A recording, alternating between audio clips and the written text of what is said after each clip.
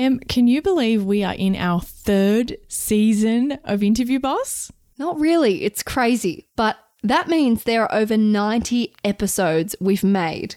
Oh my God. Scrolling through all of our episode titles, you might miss an episode that actually is exactly what you're looking for. Yes, we get so many messages of people asking us to do an episode on something and we're like, we already have. So we've put together playlists to help you find the episodes that are best suited to you. If you're applying for jobs, we have episodes about resumes, cover letters, and job ads. If you've been offered your dream job, we have episodes on resigning, exit interviews, and how to impress at your new company. Yes, and we even have a playlist for if you have an interview like tomorrow and you need just our most recommended episodes, just the ones you really need between now and then. Exactly. It is all there for you. You can browse by category. Check out the playlist at www.interviewboss.com.au/podcast.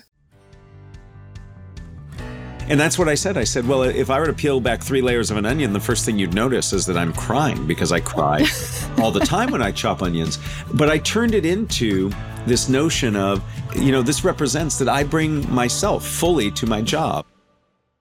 Hey everyone, and welcome back to Interview Boss. My name is Emma, in case you've forgotten, and I'm a radio journalist who's teamed up with my sister to give you advice, inspiration, and support when you're looking for that new job. Sarah is a HR and recruitment professional, and together we're excited to give you all the tips, tricks, and behind-the-scenes knowledge to help you excel in your career. Oh, mixed it up there at the end. You caught me off guard. Keeping people on their toes. Yes, indeed we are. And who are we giving a big fat shoot your shot shout out to in this very awesome episode? To Caro, who bought us 20 coffees all the way from Canada. This nearly made me cry. It was so, so sweet. And this was also in our lull period where we really weren't getting many messages, or it's the festive season. And when this came through, it was just such a blessing. I thought nobody's interviewing at the moment. What the hell? Yeah. Anyway, Caro said, hello there. Just a note and 20 coffees to say thank you is just not enough. Caro, it is well and truly enough. I'm an almost 40-year-old with 2 university degrees and 6 years of C-suite level management experience. What does C-suite mean? Like executive, like CEO, C. Interesting. You learn something new every day. There you go. So they're a top doggy.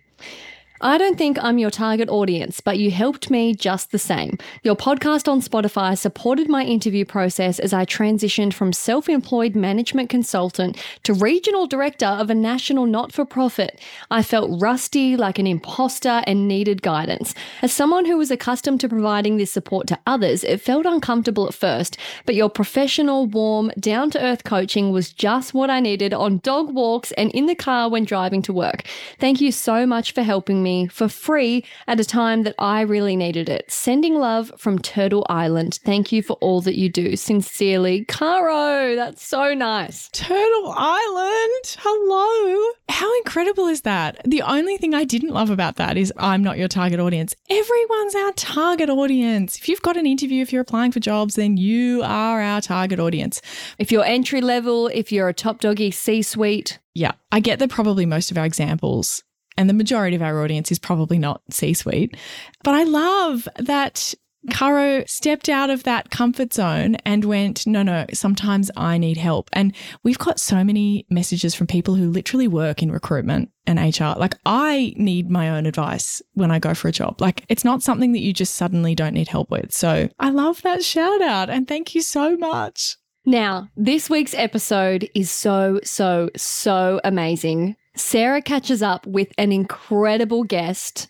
Unfortunately, I was unable to make it, but Sarah steered the ship for us and did a great job. Now, Sarah, tell us who you spoke to. I spoke to Matt Abrahams, and I'm about to go into the whole background of who he is and what that covers or whatever. But Em, you had to listen to our chat. What were your favourite parts? Our listeners are about to hear this conversation.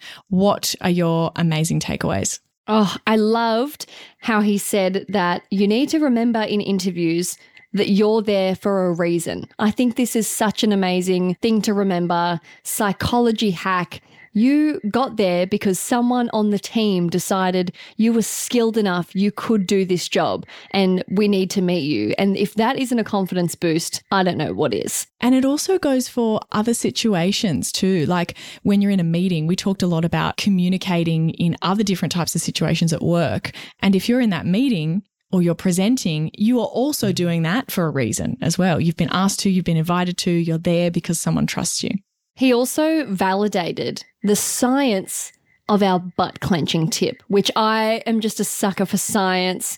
I love anything rooted in science. And this was sort of anecdotal, and we put it out there and said, let us know if it works. And he gave the science of why that works. And I just thought that was absolutely incredible. It's been like given the tick of approval of like a proper researcher telling us exactly how it works. So absolutely. And also I got a bit of a laugh reaction out of him by talking about butts on a very professional podcast. So there you go. Yes, that was a hoot. A hoot?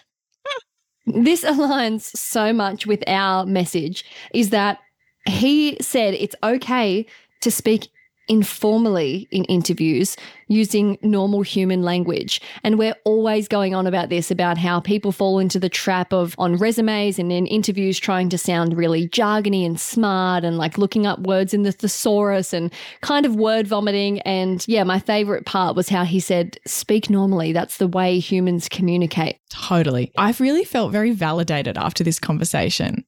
Me too. I was like, we're on the right path. Everything we're doing is endorsed. We have been giving perfect advice, just putting it out there. It's all been ticked. You already know that we give great advice, but now it's been backed up by an independent expert. So even more reason to just be obsessed with everything we say. I also think this is a great episode to listen to, regardless of whether you're in the job search or not. I think you can take a lot from it just for your career in general. Oh, in life, just being a human. And then go and follow Matt and his content and all of that stuff. So without further ado, let's jump into the conversation. Here's Matt and Sarah. Enjoy. Our guest today is Matt Abrahams. He was the author of the game-changing book, Think Faster, Talk Smarter, How to Speak Successfully When You're Put on the Spot. Matt isn't just about delivering a message. He's about crafting a narrative that lands jobs, opens doors, and builds connections. As a lecturer at Stanford University's Graduate School of Business, he imparts strategies that go beyond words. They're the keys to unlocking opportunities. In today's episode, we're using Matt's expertise and applying it to the world of job hunting, whether it's acing that unexpected question in the interview or making a lasting impression at work. Matt believes anyone can learn to be a brilliant communicator. Matt is also the host of an incredible podcast, Think Fast, Talk Smart, where he speaks with experts in their fields to discuss real-world communication strategies. Matt's podcast is very practical, and each episode provides tools, techniques, and best practices to help you communicate more effectively. So whether you are actively job hunting or not, this is an episode not to miss. Welcome to the show, Matt. I am thrilled to be with you, and thank you for such a kind introduction. It's very well deserving. I've been a fan of your podcast since I came across it. It's so practical, and that is something that resonates a lot with us here. We like to leave people with things that they can actually do. So I'm excited to get into it.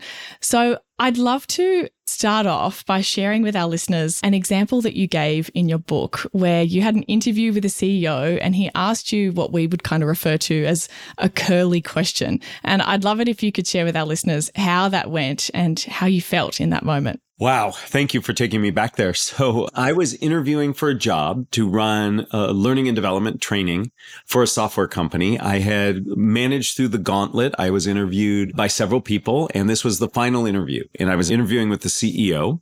He prided himself at that time. We were still relatively small. I'll give you the end of the story. I was hired. I was employee number 99.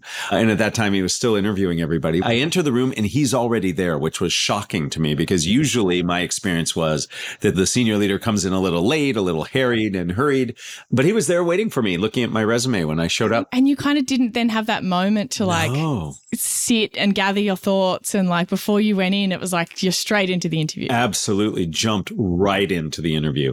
And so I'm sitting there. I come in, I sit down. He looks at me, looks at the resume, looks at me and said, if I were to peel back an onion what would I find on the third layer? And oh my goodness, my heart started beating, my brow started sweating. I was like, what is this? I was not expecting this question at all. So is he wanting you to be the onion and like peeling back your layers? Is that what he's kind of getting at?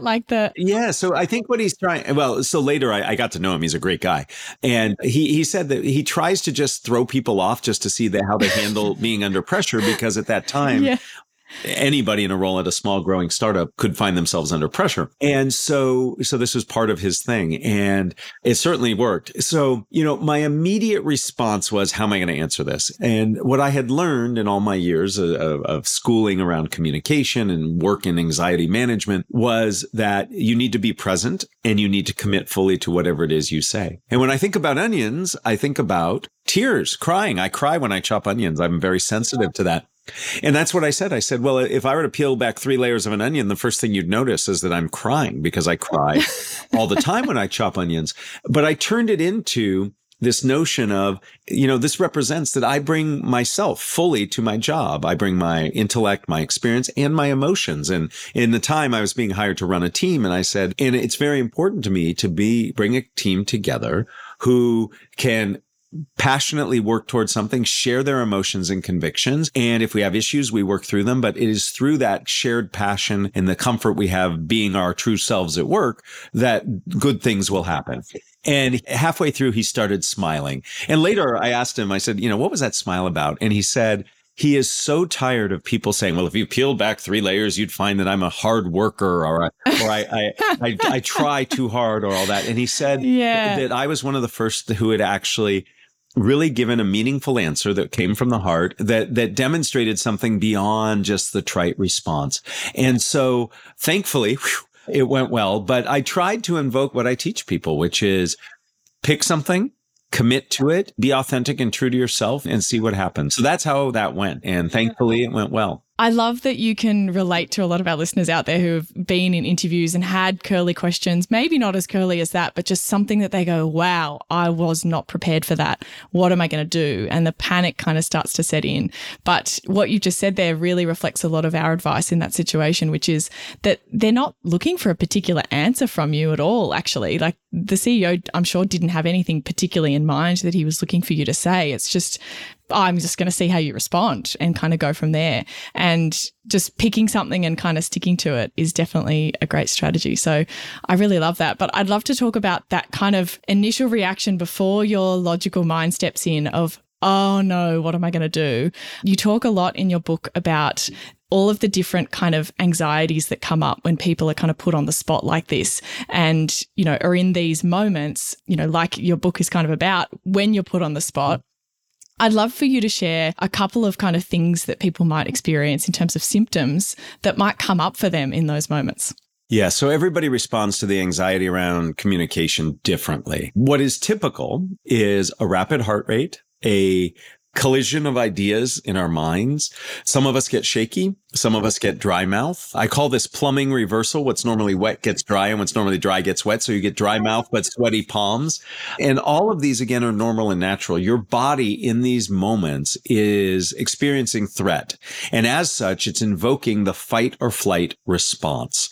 It's normal and natural to get nervous in these circumstances. Those of us who study it believe it's built into us. It's part of being human. And so what we need to do is we need to learn how to manage this anxiety. And I use the term manage very carefully. It is something that we need to work at and focus on. And through doing that, we can actually get better and more comfortable in these challenging situations. But helpful to know that it's a natural phenomenon. I mean, in my psychology studies, one of the kind of fundamental concepts I walked away with is a lot of the time when things are not quite right with our body or our brain, it's often something that is perfectly natural and a normal function that's just being applied in a slightly wrong scenario. And actually, that's how we are meant to respond, in the presence of a threat. All of those things used to be very helpful. They just happen to not be when you're in the context of wearing a suit in an interview room. I loved some of the strategies that you gave to kind of deal with some of these things. And I'd love it if you could talk us through the kind of temperature strategy for kind of regulating your body temperature. I really loved that one. Yes, I'm going to share 3 with you. First and best thing to do is to take deep belly breaths, the kind of breath that you would take if you've ever done Tai Chi or yoga or Qigong, where you really fill your lower abdomen. And what's most important is not the inhale, but the exhale. So before you walk into the interview room or before you click join to the interview Zoom, simply take a deep belly breath or two, have your exhale be twice as long as your inhale, and that will help you to calm down, to relax, and to feel more focused. Second, remind yourself that you are here because there is value you have to bring. Many of us feel very intimidated and nervous because we're not sure of what's going to happen in the moment. The reason you were brought in for an interview is because someone somewhere has identified that you have potential skills and experience that can help. And if we remind ourselves of that, we can cancel out a lot of the negative self-talk that gets going and can actually get in the way of us being successful in our interviews. So take a deep breath. Remind yourself you have value to bring to the circumstance. And then if you're like me and you turn red and you perspire, that's what happens for me when I get nervous. That's because your core body temperature is going up. Your heart is beating faster. Your blood vessels are tightening, so you have more blood going through tighter tubes. Your blood pressure goes up. It's like you're exercising. So you're getting hotter, so we need to cool yourself down. Holding something cold in the palms of your hand serves to cool your body down. The palms of your hand are thermoregulators for your body. Just like your forehead or the back of your neck, if you've ever had a fever and you put a cold compress. In fact, all of your listeners on a cold morning who've ever held a warm cup of coffee or tea have felt it warms them up. We're just doing it in reverse. So several things we can do to manage some of those symptoms. I love that. And to make that really practical, I mean, you could, if you're feeling that while you're sitting there waiting, like after you've just kind of turned up to the office, you could ask where the bathroom is and go and quickly wash your hands. I think that'd be really helpful. And then we always talk about kind of the reverse favor effect of if someone does you a favor, they like you more. So when they ask if you'd like a glass of water, we recommend always saying yes. Yes. It's very helpful for lots of reasons, but also, you know, that favor effect. If we're trying to leverage a little bit of psychology, maybe it helps, maybe it doesn't. But that glass of water is also something you can hold during the interview to kind of help. But I also think bring in a bottle of water yourself and have it in your bag with you, just in case they don't offer you that. You could then get that out yourself and sit it there. The online interview, though, is the best with stuff like this because you could have anything underneath the camera that they would have no idea that's there. You could have a fan, you could have whatever kind of set up to make sure that you were comfortable in that moment. I'm definitely one that gets very shaky, like it's the kind of heart racing and hands are shaking kind of thing. And I'm not sure whether you have come across this before, but when we were researching for our anxiety episode, we came across this tip that suggested that if you clench your butt cheeks secretly, that your hands will stop shaking. And at the time, we put it in our episode and we thought, look, I've never been able to try it in the moment, but here's this tip. Somebody has to try it and tell us if it works. And hundreds of our listeners have come back to us and said it absolutely 100% works. So I don't know if you've come across that before, if you have any insight into how that works, but that's a listener favorite. They always say, I clenched my butt and it worked. And it gives them a little fun moment too of like, oh, I'm doing the thing. I want to make sure I'm getting this correctly. You're asking me a question about butts. And this is the first. Yes, that's exactly right. This is the first. We are very serious. Yes, no. So this is actually based on some good academic research. So shaking comes from adrenaline. Adrenaline's purpose is to move you from threat to safety. So it's all about movement. So if you're giving a presentation, if you're giving a pitch, stepping towards your audience with a big, broad gesture helps you look more confident, and it gets rid of that jitteriness because you're taking movement. When you move, the adrenaline abates. The same thing with squeezing or tapping something. So while I have not advised people to squeeze their butt cheek, because I have personally found when I see people squeezing their butt cheeks, their face, you get an interesting face. So I don't know that I want people to see that. But I have coached people to squeeze their toes in their shoes. Yeah. Or you can take your hand if you're standing or sitting, and you can simply squeeze your thumb against your finger. Nobody sees this. And what that does is it gives enough movement for the adrenaline to feel that it has done what its purpose is, which is to move you from threat to safety, and it stops the shaking. So if your audience can squeeze their butt cheeks without their face doing something weird, then go for it. Otherwise, squeeze your toes in your shoes or hold on to something. Squeeze something, not another person, probably not appropriate, but Do something that helps that shakiness go away. You are the first person ever to ask me a question that had a but involved. Thank you. I think the other reason it's really nice as well is that in that moment when people are shaking, they're able to go, oh, that's right, clench my butt. And there's a little funny moment that happens too in their brain. And I think that kind of takes away the seriousness of the situation, that they're able to go in their head like, interview boss, I'm using one of their tools. And it's something a little bit lighthearted that brings them back to, the reason why they're there. We actually also have an episode that's about 15 minutes long and it's titled, Listen to This Right Before You Walk Into Your Interview. And there's no that. real kind of advice. It's just kind of a little hype up. And it's basically that number 2 point that you talked about on, there's a reason you're here. You're going to be amazing. Like you already have so much value to add, like giving people that moment of, you can do this kind of thing and taking some deep breaths and all that kind of thing. So I think it's great to have that episode kind of be a little bit validated in, people telling us why that works and why it's so popular. Hey job hunters, big news. Our all new course, Interview Academy, is live and ready to transform your interview game. It's all the strategies from Sarah's one-on-one coaching, but without the limited time slots. Yep, it takes you step by step by step through crafting your career story, coming up with your awesome best bits and all the practice you need. And guess what? It's at a special launch price, never to be seen again. Get more information at interviewboss.com.au/interview-academy. It's linked in the show notes below. So another thing that I found really helpful was if you tend to talk too fast. And as a result, I'm also someone who includes a lot of filler words when they do try and talk too fast. You had some really great advice for this. And I've been thinking about it since I heard it and thinking I really need to practice this because this could be a game changer for someone who talks on a podcast. Luckily, we get to edit out most of our ums and ahs, but most people don't have that benefit. What's your strategy there for talking too fast? Well, so don't let people into the little secret that we edit out our ums and ahs. I get many people who say, Matt, it's amazing. You don't say or a lot. And I have worked on it. And so I will take credit that I have worked on it. But a little editing happens every once in a while. First, if you are a fast talker, then you need to work on a couple things. One, our voice is a wind instrument. So the faster you breathe, the faster you'll speak. So if you can breathe lower and slower, that will help you a lot. Also, we sync up our gesturing rate with our speaking rate. So if you are a fast talker, I can almost guarantee you gesture quickly when you speak. And it's much harder to slow our speaking rate than it is our gesture rate. So if you slow down your gestures, and one great way to do it is just make them a little bigger, because the bigger they are, the longer it takes will slow you down. So those are some easy ways to slow yourself down. Breathe lower and slower, gesture a little more slowly and broad. The way to eliminate ums and uhs, and by the way, elimination is not necessarily the goal. Most people speak with them. The thing is when they get distracting. So first and foremost, you have to become aware you're doing it.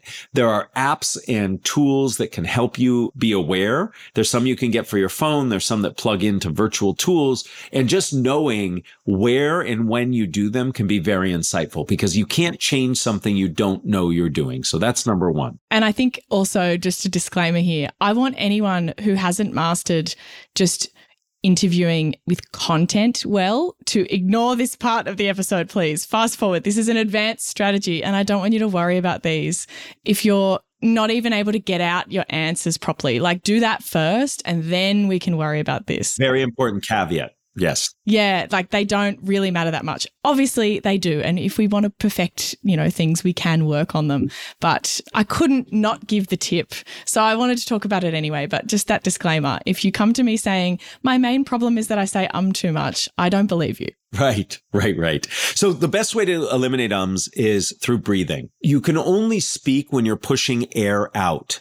Try it. I mean, anybody can try it. You can try speaking while inhaling. It can't happen. You can only push air out to make sound. So if you train yourself at the end of your sentences to be completely out of breath, I must inhale before I can say something else. And in that inhalation, not only do I avoid saying, or whatever, I also build in a pause, and pauses are very helpful and natural in conversation. So this takes time to practice, but as I speak, I've learned that at the end of my sentences, I'm completely out of breath. I then start my next sentence and say something else, ending it completely out of breath. And I keep talking and you hear no filler words. So it is a breath training activity. The best way to practice it is reading out loud, because when I read out loud, I don't have to think of what to say, and I can pay attention to what's going on with the breath as I speak. So there are things you can do to manage your rate, to manage filler words. They take some practice, but you can and in fact should at some point begin to manage those. Fantastic. And I think that pause also gives you time to think about what you're going to say next, which I think is part of where my filler words come from, is that I know what I want to say, but I haven't quite articulated it. And that brief second feels somehow like it gives me time to reflect. And I think replacing it with a breath is going to be something that's a game changer. I can already feel it. Great. So that is kind of the really practical parts of, the first part of your book. You talk about putting together then an anxiety management plan. So talk us through a little bit about, how that's going to help us in the moment when we're put on the spot. We can't obviously plan for being put on the spot, because that's kind of, the whole point of being put on the spot. Well, actually, I disagree. I think there's a lot we can do in advance to prepare for being in spontaneous situations. Yes. So, when you go into a job interview, you're going to be asked questions. When you go to a meeting, it's likely somebody's going to ask you for feedback. When you go to a cocktail party, it's likely you're going to make small talk. So there are a lot of situations where we can say, hey, I'm going to be in a situation where spontaneity might happen. I equate this to an athlete. Athletes do lots of drills and lots of practice. So when they get into the spontaneous moments of playing the game, they can respond well. And so there are things that we can do to help ourselves. One is certainly managing anxiety, and an anxiety management plan is nothing more than a combination of techniques that we believe will help us to be more confident. And everybody is different. The very first book I wrote was called Speaking Up Without Freaking Out. And it was a book that had 50 anxiety management techniques in it based on research. And I expect only 3 to 5 to work for any one person. So the challenge is to find what works for you. Maybe it's deep breathing. Maybe it's reminding you that there's value for you to bring, holding something cold, myriad other techniques. That in and of themselves is your plan, and you practice that plan to help you feel more comfortable and confident when you go into these circumstances. And by doing so, just knowing you have a plan helps you feel better, because there's something you can do. Yeah. And you can kind of have that feeling of like, oh, this is what I've prepared for. I'm going to do the strategy. Like this feeling of there's something that I can fall back on. We talk about that a lot with kind of bringing in a notebook with you with some notes in it.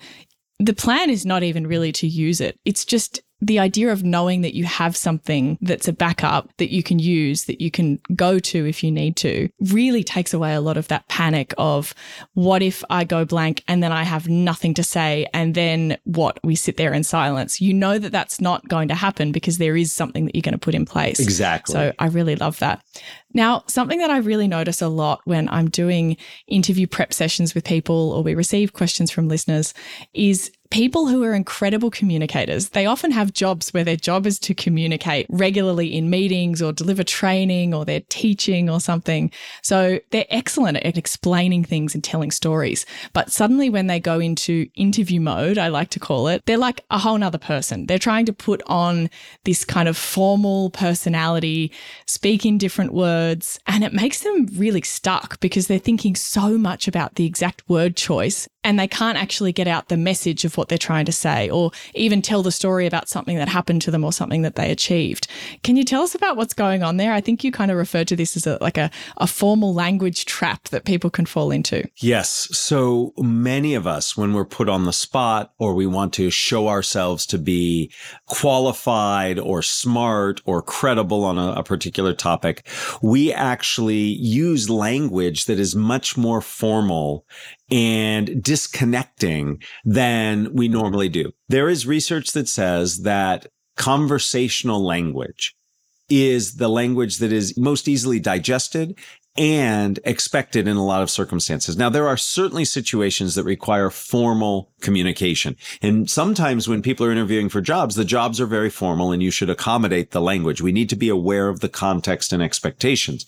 But using language that is more common and comfortable is helpful. It's what we do with our friends. It's what we do with our colleagues. It can breed liking and can facilitate understanding. Now, you can take this to an extreme and get too casual, which would be advised against. But I challenge everybody to think about the words you use, and the words you use matter. So you could say, if somebody says, share with me one of your skills, you could say, well, I'm expert at utilizing the most effective tool. Or you can say, That's exactly it.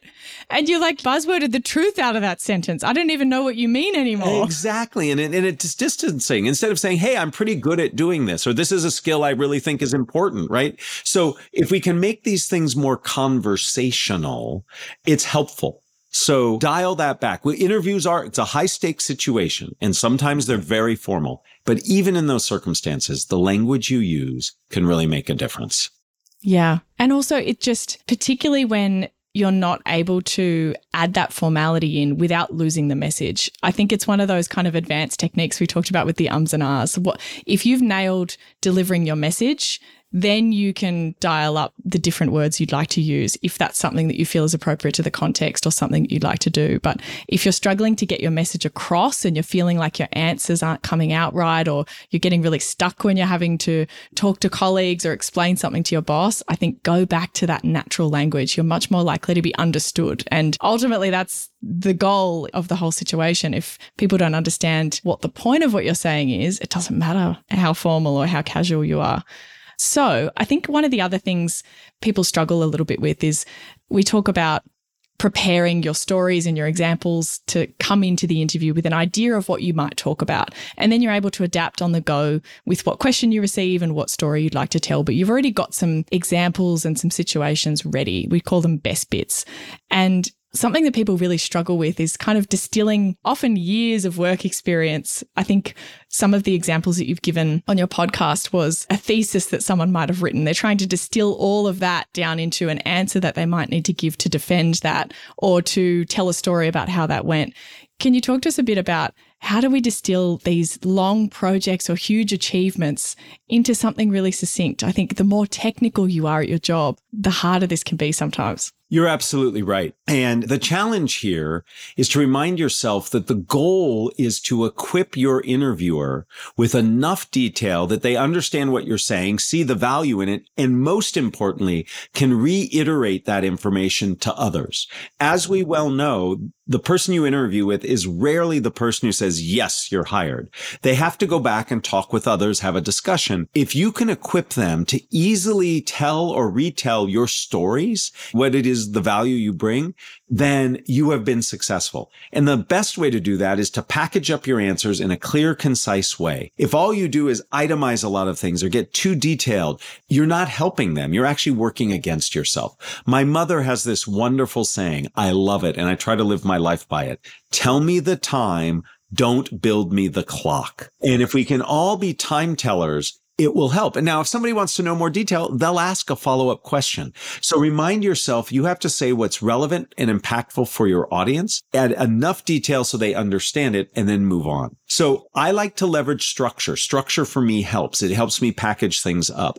So I have a 3-question structure that I think is really powerful. What? So what? Now what? So if I'm summarizing some work experience, some academic research I did, something of the nature, what is it about? Why is it important to the person I'm talking to here, the interviewer? And then the now what is, what does it mean relative to the job I'm in? So for example, let's say you're trying to hire me to be a professor of communication, something somebody else decided to hire me for several years ago. And you might say, hey, tell me a little bit about your research and how you might fit in our department. Well, I could go all academic on you, right? I'd squeeze my butt and I wouldn't shake and I would be good to go. But instead, what I might say is something like, my whole academic career has been focused on enabling students to be better able to communicate in both planned and spontaneous communication. What this means is if you hire me, I'm going to be able to help up-level your students' abilities to communicate. I would come in and start right away by understanding the programs you offer, and then I would see where my experience could plug in to help expedite the goals you have. That's what, so what, now what, packaging the information up without going into all the details that might be too much. So thinking about it in terms of tell the time, don't build the clock, and leverage a structure like what, so what, now what can be incredibly helpful. Yep. And then they might ask a follow-up question like, what kind of programs have you built that fit in with, and how do they link to the department's goals? And then you can kind of elaborate on that. Yeah, fantastic. So I think that's a really great structure for people, and it links really well to what we talk about with situation, what I did, end result. Everybody uses their different star, car, whatever you want to call it, it's all the same. We're not precious about our labels for things. Whatever works for you, whatever questions resonate, great. Use a structure. It's going to be very helpful. We also use similar questions when it comes to resume bullet points as well. We talk about guess what, prove it, so what. Again, trying to frame it so that you can think about not just saying the what, but why did it matter? Why was it important that you approved invoices? Why did that impact on the organization at all? Oh, to make sure that payments went to suppliers and we kept those relationships. Great. Like that's much more impactful than bullet pointing just what your responsibilities were. Fantastic. Well, one of the things that I've been really reflecting on and trying to help people with that I don't think we've really covered much on the podcast so far is those kind of in-between moments in the job search process, or even just in the work process, of that small talk, building relationships. People want to work with someone that they like, and it can often be really hard in kind of spontaneous moments to not just end up talking about the weather or, oh, how nice is this office building, or generic things that are just not actually building any connection. Do you have any kind of takeaways or tips for us on being a little bit better at small talk in those situations, even if it was maybe a networking situation, something where we can connect with people a little bit better?